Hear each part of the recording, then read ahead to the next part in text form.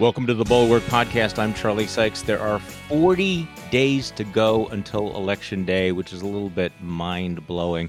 And we're joined by one of our smartest friends, Josh Kraushaar from the National Journal, to figure out where we're at.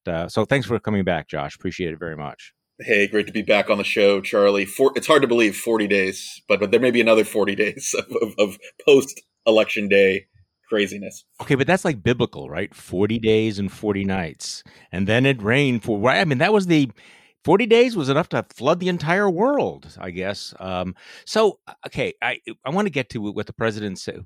We have so much. We got the Supreme Court. We have the president raising questions about whether there would be a peaceful transfer of power. The easiest question you could possibly ask a politician, will there be a peaceful transfer of power? And of course, we know what happened. I want to get to that and the freak out. I wanted to bounce this off you because I did something a little bit different on my newsletter today, the Morning Shots newsletter. We called it Nightmare Nation, and I started off writing about sort of the nightmare scenarios that people are coming out with. You have the Atlantic with this really horrific story of how Republicans could go to state legislatures and challenge the electors, and all of these doomsday scenarios. And it did occur to me that this has been kind of a nightmare year, and I mean that literally. That the other night I had one of those dreams, one of those anxiety dreams where you get lost and you're late, or you've misplaced something, or you've done something. You I don't know. You're a much more level-headed guy than I am. Do you have those kinds of dreams, Josh? I've actually strangely been calmer lately. Maybe it's the people talk about how things have gotten crazier and you adjust to the crazy. So I mean, my nightmares, my alarm came maybe in 2017, more after the election, more than it is now. But I also think I also would urge a lot of folks just to take a deep breath. Because I think there's a lot of overheated rhetoric. There's a lot of panic porn that's out there. Trump likes it. That's what he wants. And I think when you think things logically, you kind of have a level-headed mindset to a lot of this stuff. You can actually calm yourself down and do it with some justifiability. I actually can do that when I'm awake, because the problem is when I go to sleep, you have these things. So I actually looked this up. So I had this kind of edgy dream where I'd actually borrowed somebody's notebook and I'd written something down about it. And I can remember. I usually can't remember my dreams, but I can remember my dreams lately. And I remember writing down somebody's reported notebook, and I wrote down 2 words, and I can remember what the words were, and it was pandemic panic. But then I misplaced the notebook. I laid it down someplace, and then I went back to try to find it and go back into the room, and these men are rearranging the room, and I can't find them. I'm going from one person to another. Did you see the notebook? Do you see the notebook? And then my phone rings, and it's the guy whose notebook, it was his notebook, and I knew I was really in trouble. This was going to be really bad. So I wake up, I remember all of this, come down to do the newsletter, and I don't know if you obviously are more level-headed than, but it was this kind of this emotional hangover. I mean, I wasn't actually hungover. It was one of those things. So I Googled. The first thing I did was to Google pandemic nightmares, vivid dreams, and there's a ton of stuff. And apparently this has been a 2020 thing. And there's an expert who says normally we use REM sleep and dreams to handle intense emotions, particularly negative emotions.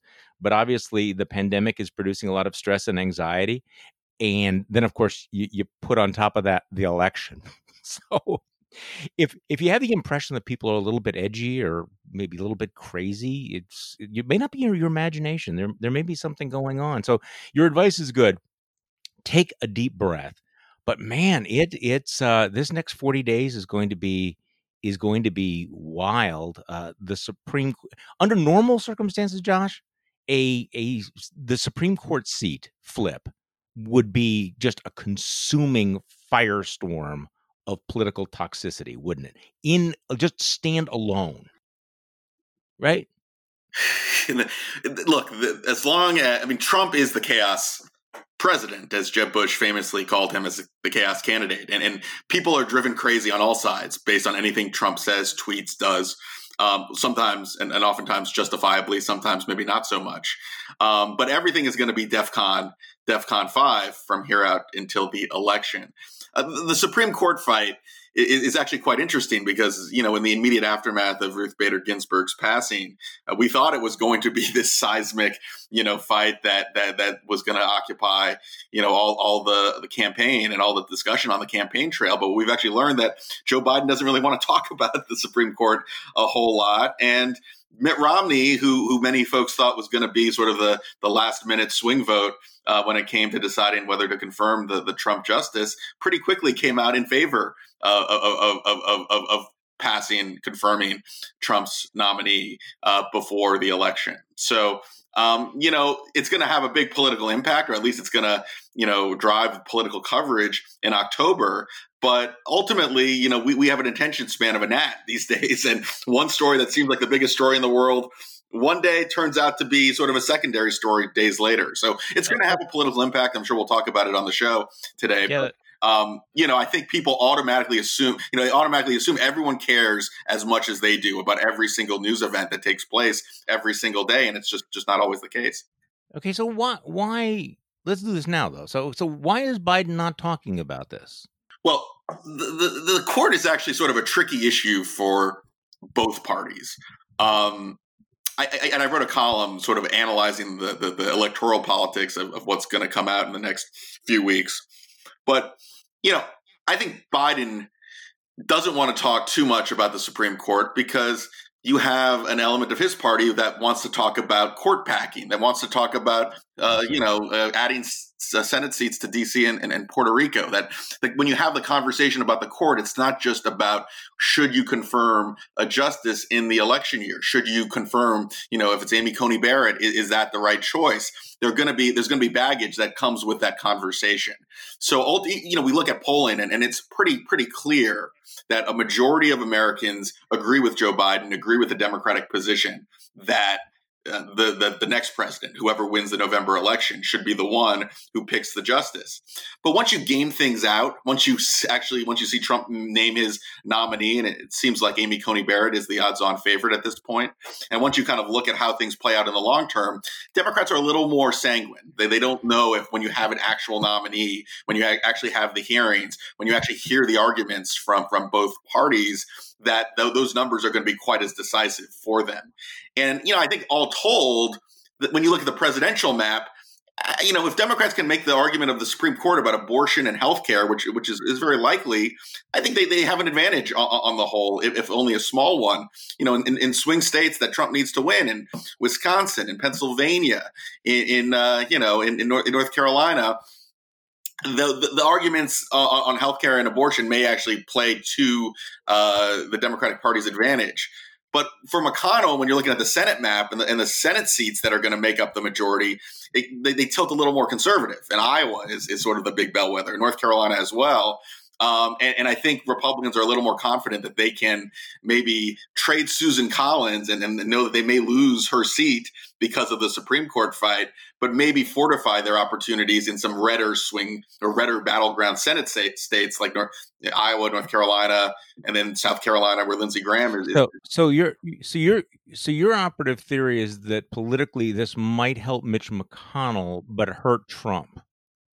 I think that's a fair analysis. That's what I wrote in my headline. Trump is losing the election, and it's going to be hard. We learned from 2018 with the Kavanaugh fight, even when Republicans thought they had the upper hand, they still never were able to build a majority of support for confirming Justice Kavanaugh. There was still a divided country, and Democrats ended up benefiting in the 2018 midterm elections because of that. But when you actually look at the 2018 election results post Kavanaugh, Republicans actually held their ground in the Republican-leaning states. They won Florida. They won Ohio. They won, the governorship in Iowa. So, when you look at the actual map, even though Democrats had a really strong night in the suburbs, which allowed them to take back the House, they didn't, make as many gains in sort of Trump territory in Right. Republican-leaning areas. That's where the Senate majority is going to be fought. It's going to be fought in North Carolina and in Iowa. So the big question, you've heard the saying, Charlie, does it play in Peoria? Well, the biggest question to me for this election is, does whoever Trump picks, if it's Amy Coney Barrett, does her nomination play in Des Moines? Does it play in Charlotte? That's going to be the political test for President Trump and for Mitch McConnell. And I could see her playing very well there. I really can. But let me give you a different analysis. Our colleague Tim Miller is looking at at a certain kind of voter, the voters that Trump got to flip from the Democrats, the Obama Trump voter, and basically generalizing their secular working class former Democrats. They hate globalization, immigration. They hated Hillary Clinton.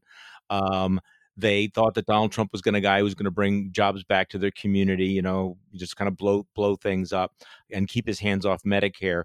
So, but he says, will these be the kind of people who are going to be super excited about Trump making a social conservative true believer his quote unquote running mate? And particularly if the Democrats really emphasize the abortion issue and Obamacare. I mean, those voters generally like Obamacare, they support legal abortion.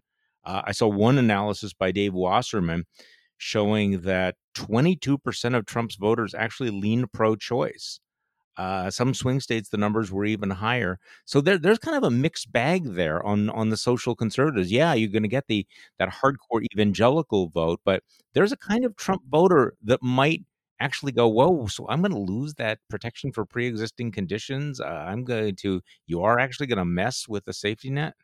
So that's the difference between how it impacts Trump and how it impacts McConnell. The swing states for Trump are Pennsylvania, Wisconsin, the Midwestern states, right? And Tim is absolutely right that there are a lot of Obama Trump voters in those states that are probably, and the data shows, they're more socially liberal on issues like abortion than maybe the average conservative Catholic, evangelical voter. So, the swing states for Trump may end up not being favorable to his pick, especially if it's Coney Barrett, who certainly has had outspoken views on Roe v. Wade, abortion, and a lot of the culture war issues. But North Carolina and Iowa, the two states that are the Senate tipping points, they actually are more culturally conservative. The strategy to win those states, especially if you're Tom Tillis and Joni Ernst, who are kind of trailing behind Trump, and these are states that Trump could definitely win, you need to rally your base. You need to get everyone on board. Iowa, almost half of the electorate in Iowa is either white Catholic or white evangelical. That's a lot different than Pennsylvania and Wisconsin.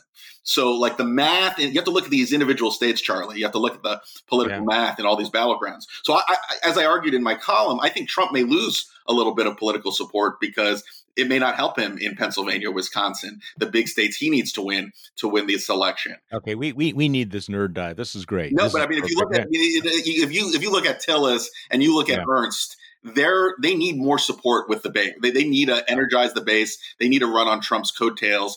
And there is a larger share of socially conservative, pro-life voters in those two states. So, I mean, I do think and that's what McConnell's looking at. And McConnell's looking at not just those two states, but Montana. And he's looking at a state like South Carolina, which is suddenly very competitive.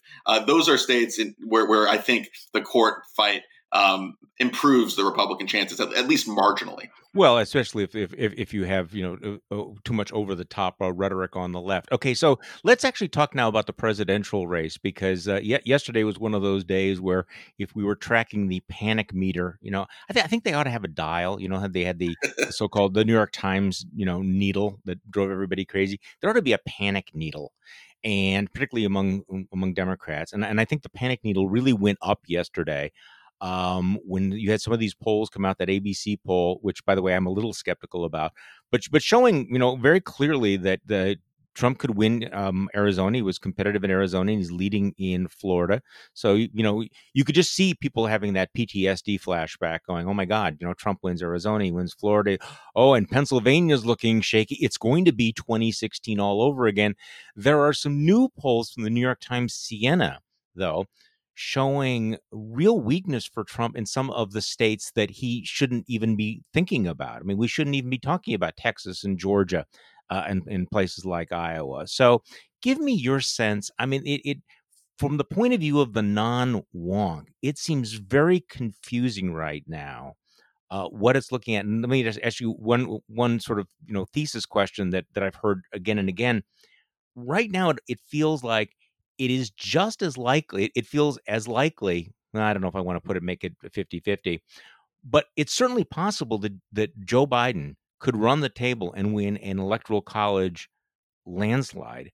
But it's also possible that Donald Trump could eke out the 270 electoral votes and win again. And so we're 40 days out, and either one could win, either Biden by a blowout or a really, really close race that Trump can win. So do you accept that analysis, or do you have what is your take? Because you're Well, yeah, I mean, anything can happen. The question is right, what's most likely to right, happen, right? And if you look at the big picture and you look at where the race stands in all these important states, Joe Biden is leading outside of the margin of error in a lot of, in fact, in all the key battleground states, with the exception of perhaps North Carolina and Florida. The race can change. You have, less than a couple months left, but Biden's got to feel pretty confident where he stands right now. It's probably why he's taking a pretty laissez-faire approach to campaigning. That he sees that he has a 7-point lead nationally. He sees that he's got comfortable and consistent leads in states like Wisconsin, Pennsylvania, and Arizona. I know that poll in Arizona from the Washington Post showed the race close, and it's going to be close. But that's been a state where Democrats have held a consistent advantage, and Cindy McCain's endorsement is going to make a difference. I mean, it's going to have it's a good news week Okay, for. okay, well, okay, but just stop right there because I want to ask you this. I was looking at was it the Arizona Republic front page, and it was a banner headline about the Cindy McCain's endorsement. It was huge. It was like the whole front page. So the question is, does an endorsement like that actually make a difference? And I ask that as somebody who in the past has been very, very skeptical about the power of endorsements at the presidential level. So do you think that's a consequential endorsement in Arizona, elsewhere? Well, in Arizona. Arizona is one of the few swing states where there are a lot of moderate, persuadable voters. John McCain Republicans. So normally endorsements don't make a big difference, even when they come from independent Yeah. figures. But Martha McSally lost 12% of Republicans in 2018. These are moderate-minded suburban Republicans, and the trend lines in every poll suggests that Trump is having and McSally too, having a whole lot of trouble hanging on to them and bringing them back. So the endorsement does matter, and the polling, the big picture polling, shows that those voters have defected from the Republican Party and have defected from Trump. And to me, fundamentals mean a whole lot more than any snap poll in any any outlier poll in any given moment. So yeah, I mean, if I'm Joe Biden, I think the race is close in Arizona. It's not going to be a blowout, but I think you can be pretty comfortable with a small lead in a state that hasn't voted Democratic or only voted Democratic once, I think, since 1964. So, I mean, when you look at the big picture, you can't take anything for granted. But Biden has a comfortable lead. I think he should feel pretty comfortable with where he stands right now. Voters are already voting, and in many states, early voting is taking place, including my home state of Virginia. Look, if Trump has a good week, if he has a good debate, if Biden makes a blunder, sure, a point or two in Trump's direction could make a whole lot of difference. But I think people sort of panic on one outlier poll or one little bit of news. The big picture suggests that Joe Biden is remarkably competitive, not just in states that he needs to win, but in states like Texas, Georgia, states that are not typical battlegrounds that Republicans usually do very well in. So, I think right now Joe Biden is a solid favorite. Huh. Trump isn't. He has a chance to win. He's improved his prospects from the summer. But look, if you look at the polls in totality, you'd much rather be Joe Biden than you would Donald Trump. So here's an interesting question because we do have the debates coming up. Where do you come down on the question of do the debates actually matter? We will all, of course, pretend, and everybody, in politics will pretend that they're potentially decisive. I see that Democrats are already wetting their bed about the fact that Joe Biden might make some mistake or some blunder. I guess I'm still in the camp of look at the stability of this election. I know it's going to be overhyped. I know that it's going to be a huge audience. There's going to be a lot of buzz about it, but I just don't know that will make a difference. I don't, I'm not sure. Well, I always like to look at history to kind of Yeah, guide analysis. And remember, we all remember 2012 when Mitt Romney, I and do. I know Stuart Stevens was talking about that on a recent show. Yeah. That was the best moment for the Romney campaign in 2012 when he really cleaned the clock of the President Obama at that point, and he got a bounce in the days after the debate, to Mm. the point where people thought that the race had changed, the trajectory of the race had changed. What we saw, though, in the immediate aftermath is that noise and in the bump that Romney received in the days after the debate ended up dissipating, and we went back to square one by the time the second debate started. Historically, debates, you can get an immediate bounce, you get sugar high. We saw that with the conventions. I think Trump got a little bit of a sugar high right after his convention. It's dissipated a little bit since then. I don't think the fundamentals of the race will change all that much unless Joe Biden goes out there and just falls flat and looks unable to complete a sentence. And because Trump has Which lowered the expectations to that level, well, I think it's pretty easy for Joe Biden to impress I and surpass expectations. I come back to that again and again. I think that's the key point, that people who have been fed a steady diet of Facebook ads of Joe Biden being completely senile, if he comes out and defies that expectation, then I think he wins. Now, I haven't had a chance because I've been working all morning, but I see that there's a so some he did an interview, was it with Axios, where apparently he didn't look like he was doing very well. Have you seen, anything about this, or? I'm always behind on social. I mean, Yeah, okay. It doesn't matter. So I am skeptical about this, and yeah, there's always a chance things will move. But that historical point that you just made is crucial, because I remember, I think back in 2004, George W. Bush's first debate was a disaster. He was exhausted. He was miserable. I remember it really well because the only Republican pundit in the country that wouldn't admit that it was bad was Hugh Hewitt. Was like, no, this was really great, because Hugh was basically, doing the fluffing thing, way back, even before Trump. But in any case, none of it actually makes a difference. I'm trying to think of the debates that actually made a fundamental difference. And I also think that there's a real downside for Donald Trump, because, I mean, Donald Trump's an old act. Donald Trump was fresh and exciting and interesting back in 2016. I was not interested and excited, but if his instincts tell him, to go as vicious and nasty as possible, go after Joe Biden's family, I just don't know, whether or not the that sort of, in the Thunderdome approach is going to turn anything around. So I'm interested to hear that you say that you think that Biden is a solid victor, because, just for listeners, Josh is famous for he being one of the very few pundits the week before the 2016 election, when everybody assumed that Hillary would win. You actually kind of planted your flag and said, guys, you know, Donald Trump can win this election. This is how it's going to be. So you saw that coming. You were willing to. Well, that's why your podcast is called Against the Grain, right?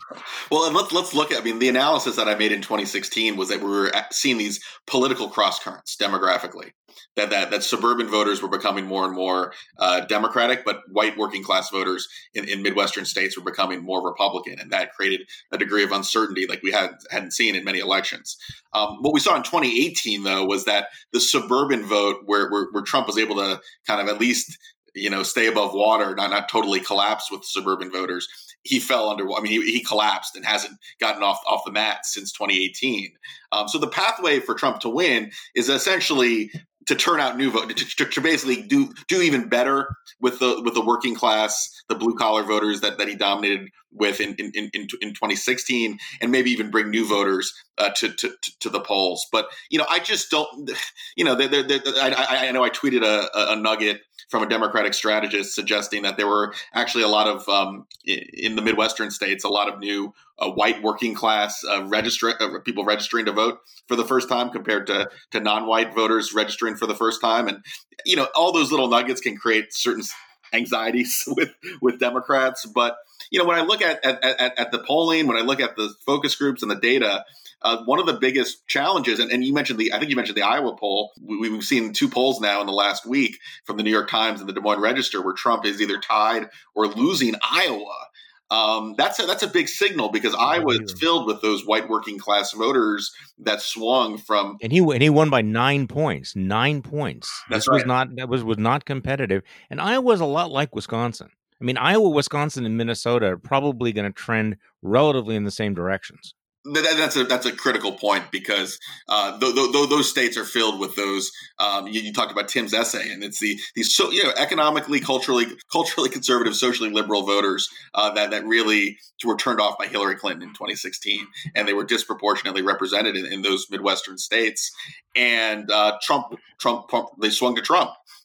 Those voters, the same voters, if you look at the polling, aren't showing the same degree of enthusiasm. The margins aren't there for the president. So, you want to be vigilant. You want to make sure you don't miss any late breaking trends as we get closer to November. But I just think that's going to be critical. If Trump can't win Iowa, the election's over.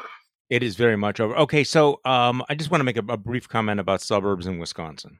Okay, because I actually live in a suburb in Wisconsin. I am sitting here in Mequon, Wisconsin, talking to you. Okay, so, but I'm reading the latest story. The New York Times. Okay, I'm going to step on some toes here. New York Times has a really good story about the suburbs in Milwaukee and why they are still pro-Trump as opposed to suburbs around the country. And the dateline is Cedarburg, Wisconsin, which is one of my favorite towns. It's right north of where I live. It is kind of classic Americana. But I got to say this, okay? This is like, it feels like the 15th national reporter to come to Cedarburg, Wisconsin. It's just one place. I don't know what it's like Time Magazine, great story, but Cedarburg, Wisconsin. Politico comes to Wisconsin, Cedarburg, Wisconsin. New York Times comes to Cedarburg, Wisconsin.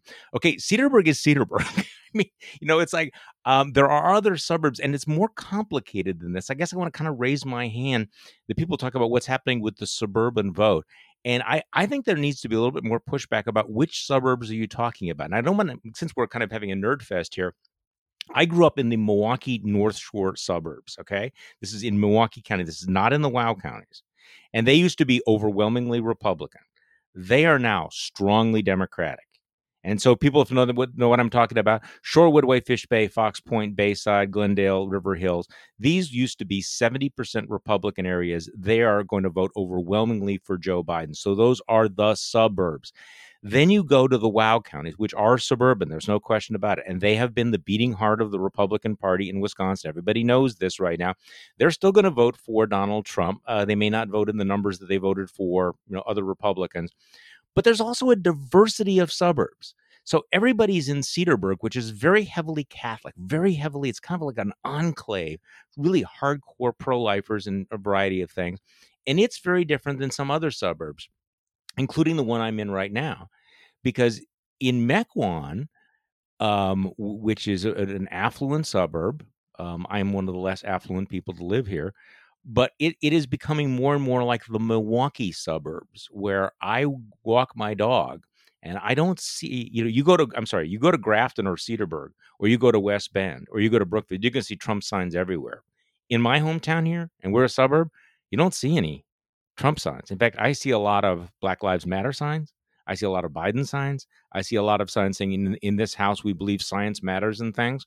So this is demographic, but it is interesting that all the reporters, there must be some like book saying you have to go to this one suburb and write the national story about Wisconsin. Now, they may turn out to be right. It may turn out that these are the voters who will, rescue Donald Trump.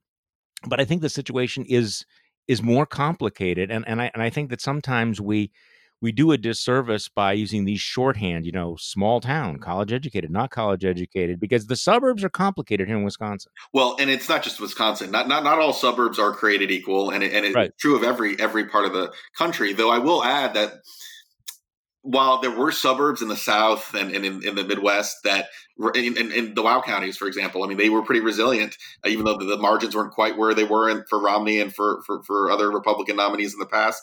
Trump was able to hold his ground there, and I think he's lost quite a bit of ground there in 2020. But I'm a house race junkie. That was where I got my start when it came to politics. And one of the biggest developments in this election is that suburbs that are in states like Texas. Todd Aiken's old seat in Missouri, which is in the St. Louis exurb suburbs, that is a district that now may vote for Joe Biden. it voted for Wow. Trump by double digits. Indianapolis, the Susan Brooks district outside of Indianapolis, double-digit Trump district. There's a lot of polling, both Democratic and Republican, showing Biden up by a little bit. So, there were areas where Trump actually won the suburbs in 2016. And it wasn't even close. I mean, there's a lot of conservative areas, smaller cities, Cincinnati, Indianapolis, St. Louis, Dallas, Houston, where a lot of people said, I may not like Trump, but I don't like Clinton either, and I'm voting for the best of the worst.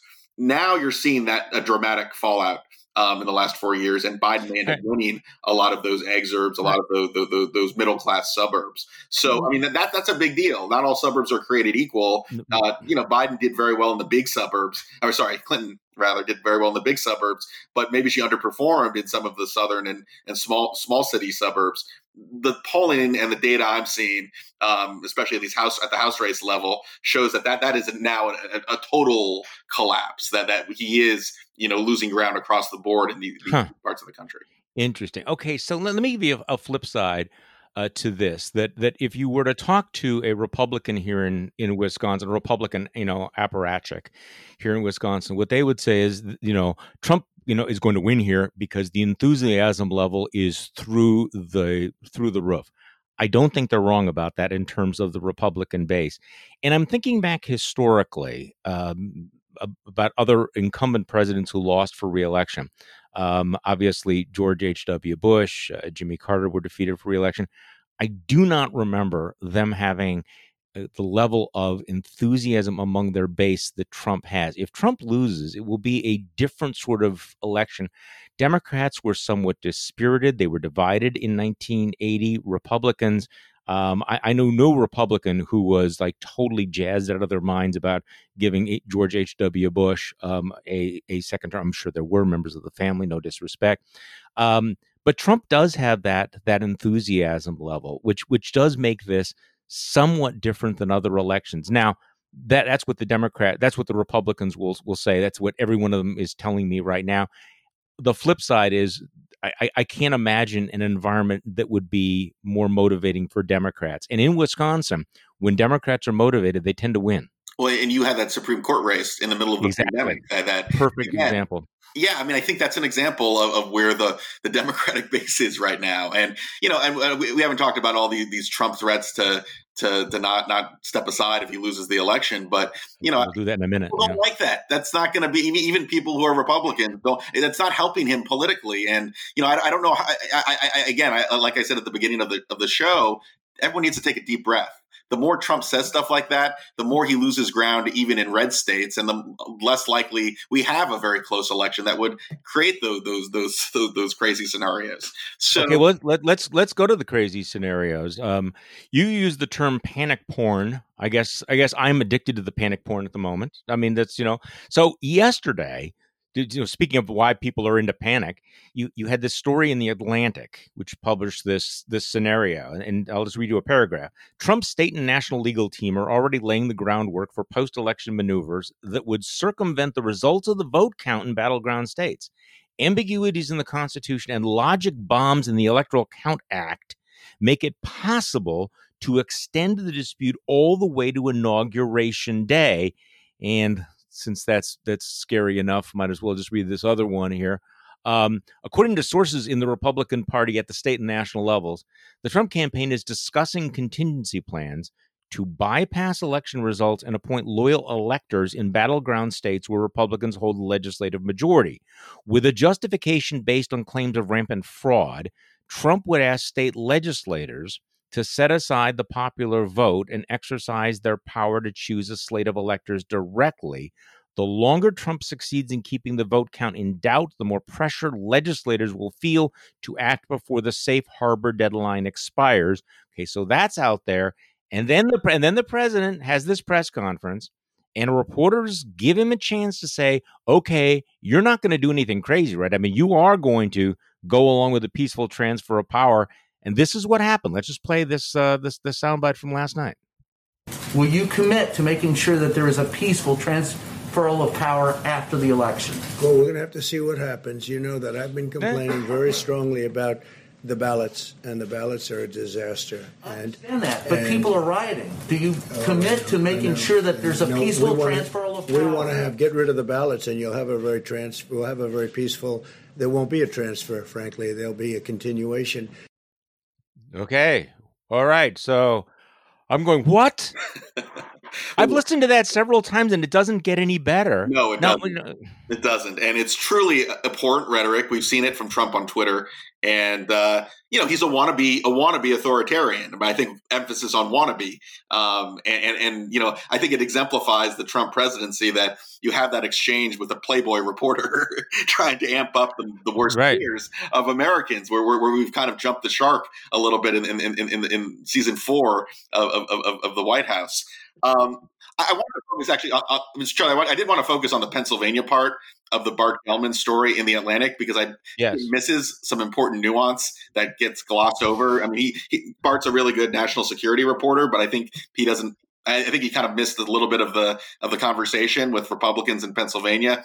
What's going on in Pennsylvania is actually very important, because they've never done mail-in balloting. They're setting up a mail-in system for the first time, and there are lots of court decisions about what votes count, what votes don't count, in different scenarios. Pennsylvania law, and the courts back this up, requires voters to essentially have 2 envelopes to cast your ballot. Right? Mm-hmm. You got to vote for who you vote for, put it in an envelope, and then put another envelope to make sure it's a secret ballot and it's according to Pennsylvania state law. There have already been a number of voters who have not put that second envelope in the mail, essentially cast incorrect ballots. And these have been naked ballots, right? Naked ballots will be the new hanging chads. I guarantee it. Yep. Right? Yep. So these are votes that were essentially illegally cast. Now, if you remember Florida 2000, I mean, it's going to be a replay where people's intent matters more than the letter of the law, right? And that was the argument in Florida in 2000. I have a very good feeling we're going to hear that again in Pennsylvania in 2020. So what Gelman kind of skips over is, and what I've heard from my sources in Pennsylvania is that, there's a scenario where the race in Pennsylvania is very close. Trump has, a small lead. And there are, tens of thousands of these naked ballots where voters didn't cast their ballot correctly that are Democrats, and that we know they're Democratic ballots, but, Democrats want to file lawsuits to say the intent matters more than the actual ballot itself, the actual rules itself.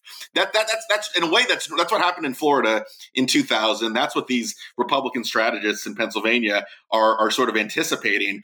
And it's, in a way that, I hate to say it's normal, because it's not normal. We're operating under an election in a pandemic where rules are changing and the ways of casting ballots are different than they have been in the past. But I think the scenario that Gelman was laying out in that piece is a sort of a normal one where, Republicans would argue that those ballots shouldn't count. Democrats would argue that the intent matters more. You'd have a sort of a chaotic scenario. And then, the Republicans in the legislature, would end up trying to resolve the mess in a partisan way. That's not. That's not good. That would create, if the race was close and the election hinged on Pennsylvania, that would be a very bad scenario. But it's not this. I think he's trying to raise a sinister angle to it, which I haven't heard from Republicans and Democrats. A lot of Democrats are very concerned about the legal maneuverings after a close election.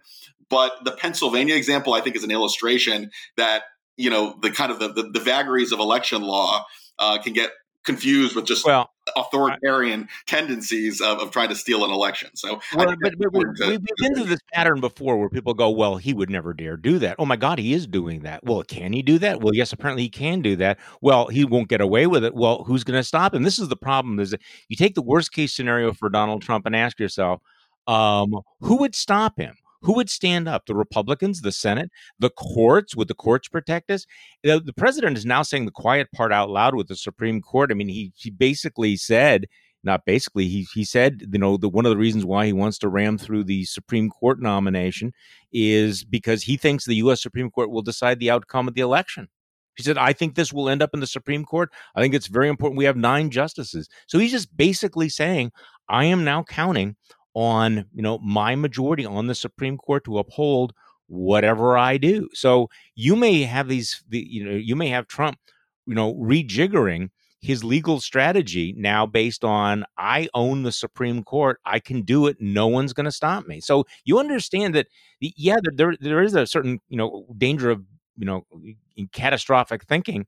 On the other hand, Josh, we may be heading for a catastrophe. Well, look, part of this is because power politics is the name of the game right now, and Republicans have been, with the Supreme Court vacancy, with the notion that they can kind of jam things through with their base. I mean, we won, you lost.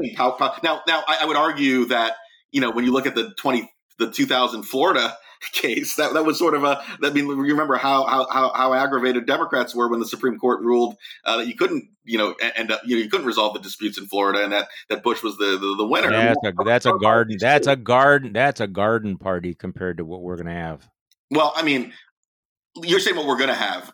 We just talked about where this election is likely to end up, and I'm a little more sanguine than you that it's not going to come to Pennsylvania. I mean, if you look at the polling, I don't think we're going to be in a situation where Pennsylvania is necessarily going to decide the election. But even if it does, I guess what I'm saying is this is, in a way, this is just election law disputes that have happened.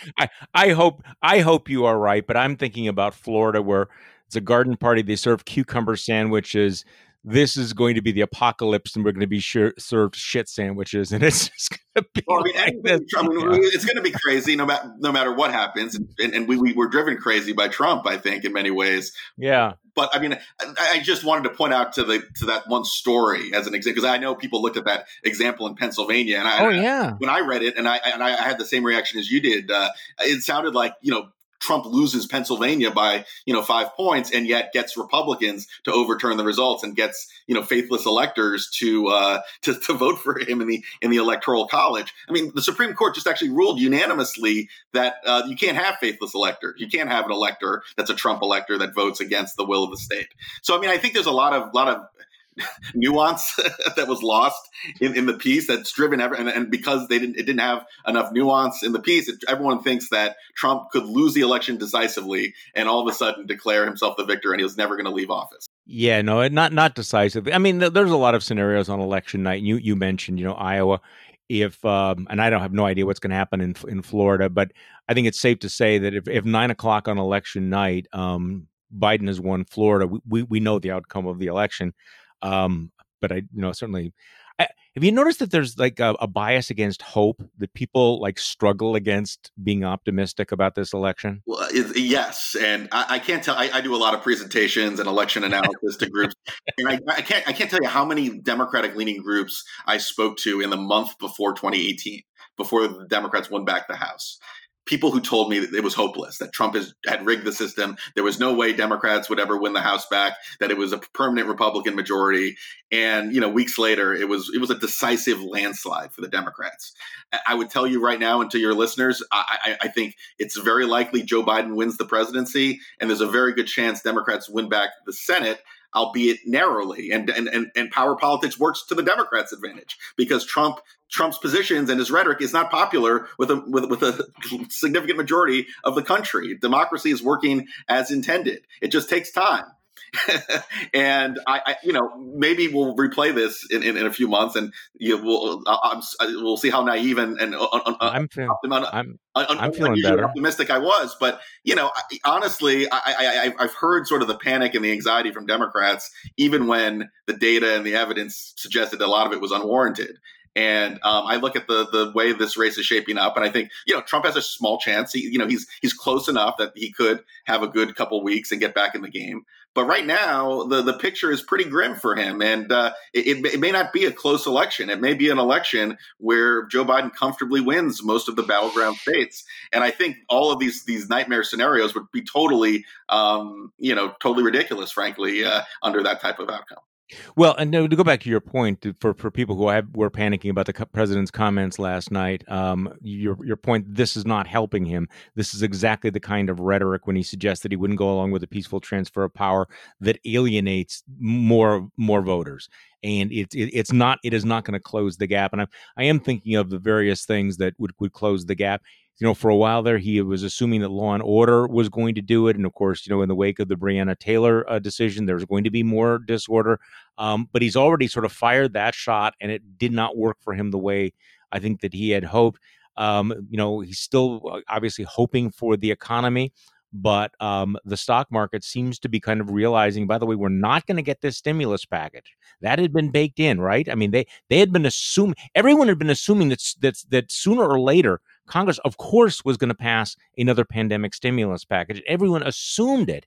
And now I think it's dawning on people that's just not going to happen. And that doesn't help Republicans. It doesn't help No, Mitch does McConnell. not. I mean, Right. I can tell you, Susan Collins, most of her ads over the summer were talking about how she was a key vote in passing the first PPP, the first Paycheck Protection Act that helped businesses and individuals. Well, that's long gone, right? I mean, and now if the Senate doesn't pass anything before the election, that could be the issue that dooms Collins's reelection campaign and a lot of other Republicans in swing states. So, I mean, politics works. It takes time. I am much more. I mean, I am generally an optimist. So take my analysis with that lens. But the reason Democrats aren't all of a sudden talking about packing the court and aren't talking about adding statehood to D.C. and Puerto Rico is because they've done their own polling, and that's not what voters want either. So they're even as crazy and as far to the bases as certain parts of the electorate have gone, there is still a middle in this country. There is still a need for politicians to respond to the desires of voters. And, I think that, look, if you have what the most likely outcome based on the polling right now, Joe Biden wins fairly comfortably.